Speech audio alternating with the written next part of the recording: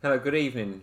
Welcome to Lake Road Chapel, and we are coming towards the end of the book of James. We're in chapter 4. We're looking at verses 11 to 17 this evening. If you have a Bible, turn with me to the book of James, and toward the end of the New Testament, we'll read these 6 verses together. I'll just give you a moment to find them in your Bible.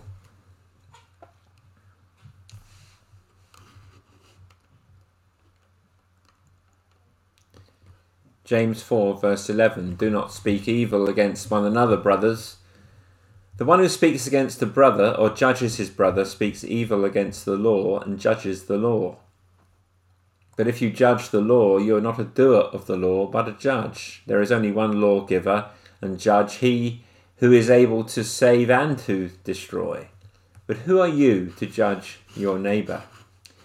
Come on now, you who say, today or tomorrow we will go into such and such a town and spend a year there and trade and make a profit. Yet you do not know what tomorrow will bring. What is your life? For you are a mist that appears for a little while and then vanishes. Instead you ought to say, if the Lord wills, we will live and do this or that. As it is, you boast in your arrogance. All such boasting is evil. So whoever knows the right thing to do and fails to do it, for him it is sin. And may the Lord bless that reading of his holy and inerrant word. In James chapter 1, verses 26 and 27, if you remember, it's been kind of like a theme that we've gone back to time and time again, where we're given that 3-point key to some of the topics that James addresses from thence on in the book. He deals with the issue of worldliness. He speaks about our speech and about our care for those in need. Hallmarks, characteristics of a Christian, if you like, Christian DNA. And we are bombarded, aren't we, with worldliness, with temptation to worldliness on every side, from within, from without, from all sides of our world and our culture. Our own hearts are infected with worldly desires. In our passage today, these 6 verses, James points to 2 indications of speech where there is a worldly self-centeredness, if you like, or a worldly lack of humility in us. The first of which is believers, Christians, those who walk in the way, are not to slander, to defame, or denigrate a Christian brother or sister. If you look at verses 11 and 12, James is addressing the issue of speech that is destructive of our brethren or of our neighbour. And James sees that kind of speech that tears down a fellow believer or tears down a neighbour to be a mark of both worldliness and a lack of humility. And his point, of course, is that believers are not to slander or defame or cast down a Christian brother in speech. And when we hear verses 11 and 12, of course, behind them we do hear the Lord Jesus' words from Matthew chapter 7, verse 1, do not judge lest ye be judged. And we need to pause here before we give a positive exposition of the passage, just to say what the passage doesn't mean. Because the phrase of Jesus and the statement of James have often been applied wrongly when James says that we're not to speak against one another. It is not meant that believers are not to exercise discretion or judgment about the things that they hear other people saying. It does not mean that we're not to evaluate a person or a person's actions biblically. Nor does it mean that we're never to say anything negative. I think the key is constructive, of course, negative about another person. Because if he had meant those 3 things, James had already violated those things in his book. He's had hard things to say about people who profess to have faith but do not demonstrate it in their life. Even in our passage in the second half of verse 11, James passes judgment on those who judge. James himself is willing to exercise, I would say, godly, biblical discernment, discretion, and make evaluations. So what does James mean when he says, do not speak evil against one another? The point is speech that tears down a fellow believer or neighbour. Speech that is designed to wound. Backbiting, which is a great translation which William Tyndale gave us many years ago. Speech that is often not in the presence of a fellow believer, which is designed to wound, to tear down, to cast down, to bring them down a peg or two. Often building ourselves up at others' expense. How do we check that kind of speech? Because I believe that we all are tempted by that. Even Isaiah prayed, I am a man of unclean lips. Well, on this first point, I think James offers 5 hints in verses 11 and 12. The first of the 5 hints is remember about whom you're speaking. Do not speak evil against one another, brothers. And then in the next phrase, twice he uses the word brother. And at the end of verse 12, he speaks about neighbours. Brethren should not be hurting brethren and neighbours. We should be cultivating close, friendly, encouraging, and mutually helpful relationships in our speech. When you're getting ready to, bite or to tear somebody down, will you just not remember about whom you're speaking? It is a brother. It is a sister. It is a neighbour. The second of the 5 hints is remember against what you're speaking. James is speaking to people who have a high view of God's word. They had a high view of God's law, and they wanted to obey the law of God. And when you speak against the brethren, you're speaking against God's law. You're speaking against God's law. It's not only your brother's reputation or your sister's reputation that you are smacking in the face. It is God's law that you're breaking. He who speaks against the brethren or judges the brethren speaks against the law and judges or condemns the law. When you speak against a brother, a neighbour, you're condemning the law. The third hint, if you judge the law, you're not a doer of the law, but a judge of it. Remember what you're contradicting or deeming deficient when you speak against a fellow brother or sister. You may say, well, I'm going to do it anyway, even though God's law tells me not to. How many times do we find ourselves doing that? What you're saying is God's law is wrong. You're putting yourself above God's law and becoming a judge of God's law. Remember who you are contradicting and deeming deficient. But just imagine maybe a defendant in a court that has been accused of a serious crime standing up and claiming to be above the law. When you decide to go right on ahead and hurt the brethren with cutting words, or favouritism, or building somebody up and deliberately ignoring somebody else, you are pronouncing that you are more important than God's law. You're putting yourself up as God, who is the judge and the lawgiver. The fourth hint is verse 12 says that we need to remember who we're claiming to be and who we're claiming to displace. Kind of comes from the third hint, doesn't it? There's only one lawgiver and judge, the one who's able to save and destroy. So God himself is our judge, and when we set ourselves up in his place by tearing down and condemning one another, we're claiming to take his place. Which brings me to the fifth hint. Verse 12 says, remember who you are. Who are you to judge your neighbour? Humility is the prime Christian grace. Your words can reveal a self-focus, a self-centered pride, and a lack of humility, which is worldliness, and that's exactly what is the diagnosis here in verses 11 and 12. That destructive speech is a sign of self-centeredness, self-focused, unhumble worldliness. We often think about worldliness as being, the kids, the young people who are struggling with worldliness in their teens. That's how often we apply the word worldliness, and that is true.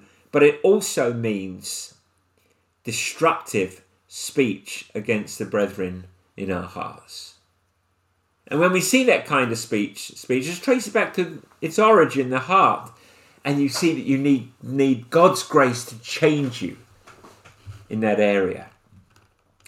The second point this is my second point, believers, Christians, followers of the way are not to think and speak presumptuously.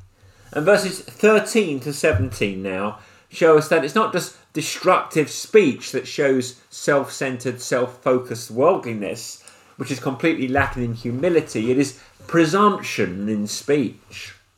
Presumption in attitude and speech is a mark of worldliness and a lack of humility. Verses 13 to 17 belong together. If you notice the opening words of verse 17, it begins with so. S-O. James is drawing a deduction, at least, from verses 13 to 16 in verse 17. You may even be going further back.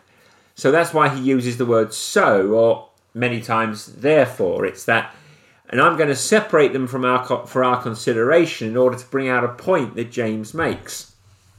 In verses 13 to 16, James is pointing at presumption in our speech, and he's saying just as destructive speech about brothers and sisters and our neighbours shows worldliness, so does presumption in speech. Believers are not to speak or think presumptuously. We're always to live mindful of God's providence. And James says that presumption in speech actually betrays a worldliness in heart, and he uses a business illustration to make his point, which is important for us. We live in a day of Zoom conferences, of schedules, and online calendars, and everyone's online on caffeine. The very mindset of the world around us encourage us to be presumptuous in our approach to life and even to planning. And James is not assaulting planning. James is not saying don't plan. James is not saying don't be good stewards of the resources that God has given you. He is definitely not saying don't budget. He's not saying any of that, but he's talking about a worldliness that can invade our thinking, can manifest itself in our speech if we're not careful. The worldly mindset can take us over, can influence Christians without our even realizing it. And James points out a few things in verse 13 that show a worldly presumption and a lack of humility. In verse 13, he speaks about a presumption of time, presuming time.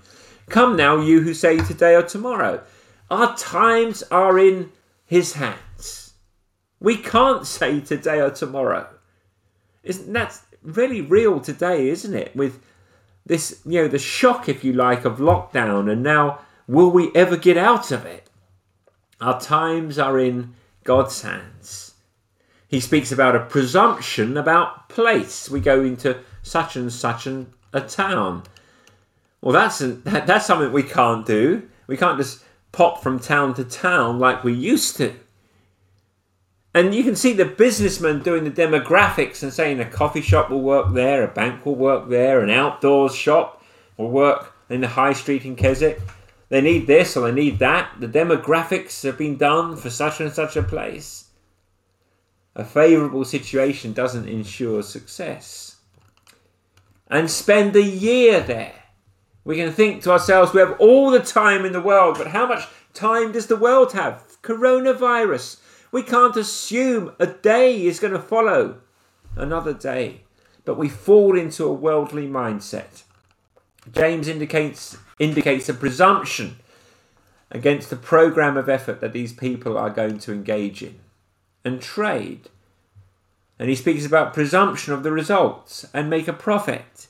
God doesn't factor at all, and that's James's point.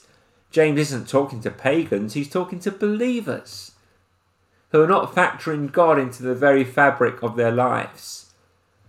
God is isolated on a Sunday morning for an hour or so, but in the business of life he doesn't factor. There's no mention of God. There's no mention of his providence. There's no indication of prayer. There's no humility about what might or might not happen tomorrow. And James is indicating that a person who is not factoring the important factor into life, God, that's what James is indicating. Verse 14 and 15 give the antidote to this. So instead of speaking or thinking presumptuously, like we've just seen, we need to remember 4 hints. In my 4 hints of the second point. The first hint is in verse 14. We need to remember we are ignorant of the future, aren't we? We do not know what tomorrow will bring. We don't even know what's going to happen next week. And that's been brought into sharp contrast with the coronavirus pandemic. We may work hard, but we don't know the future. That's James's first word to us in showing that we need wisdom, humility. Second hint is we are finite. Our days are numbered, but you are but a mist that appears for a little time and then vanishes. Our days are numbered. And our third hint, in verse 15, James says we are utterly dependent on God. Those lovely words. Instead, you ought to say, if the Lord wills, we will live and do this or that.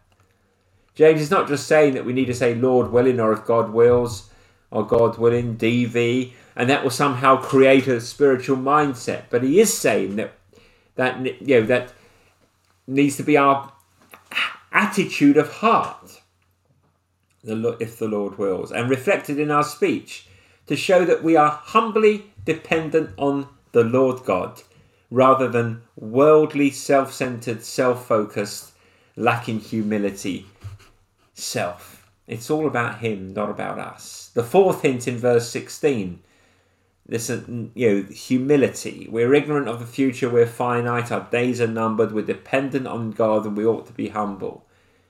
As it is, you boast in your arrogance. All such boasting is evil. When you plan without factoring these truths, without factoring in God, you're being arrogant. And when you're being arrogant, you're boasting. And when you're boasting, you're sinning. James is taking the act of thinking and planning without adequately being dependent upon God and prayer. Humble before God. And James is saying that is the sin of arrogance and boasting is evil. Believers are not to think and speak presumptuously. Now, one reaction we might have is that everybody I know struggles with this. Everybody I know from time to time says things about brothers and sisters in Christ that they should not say.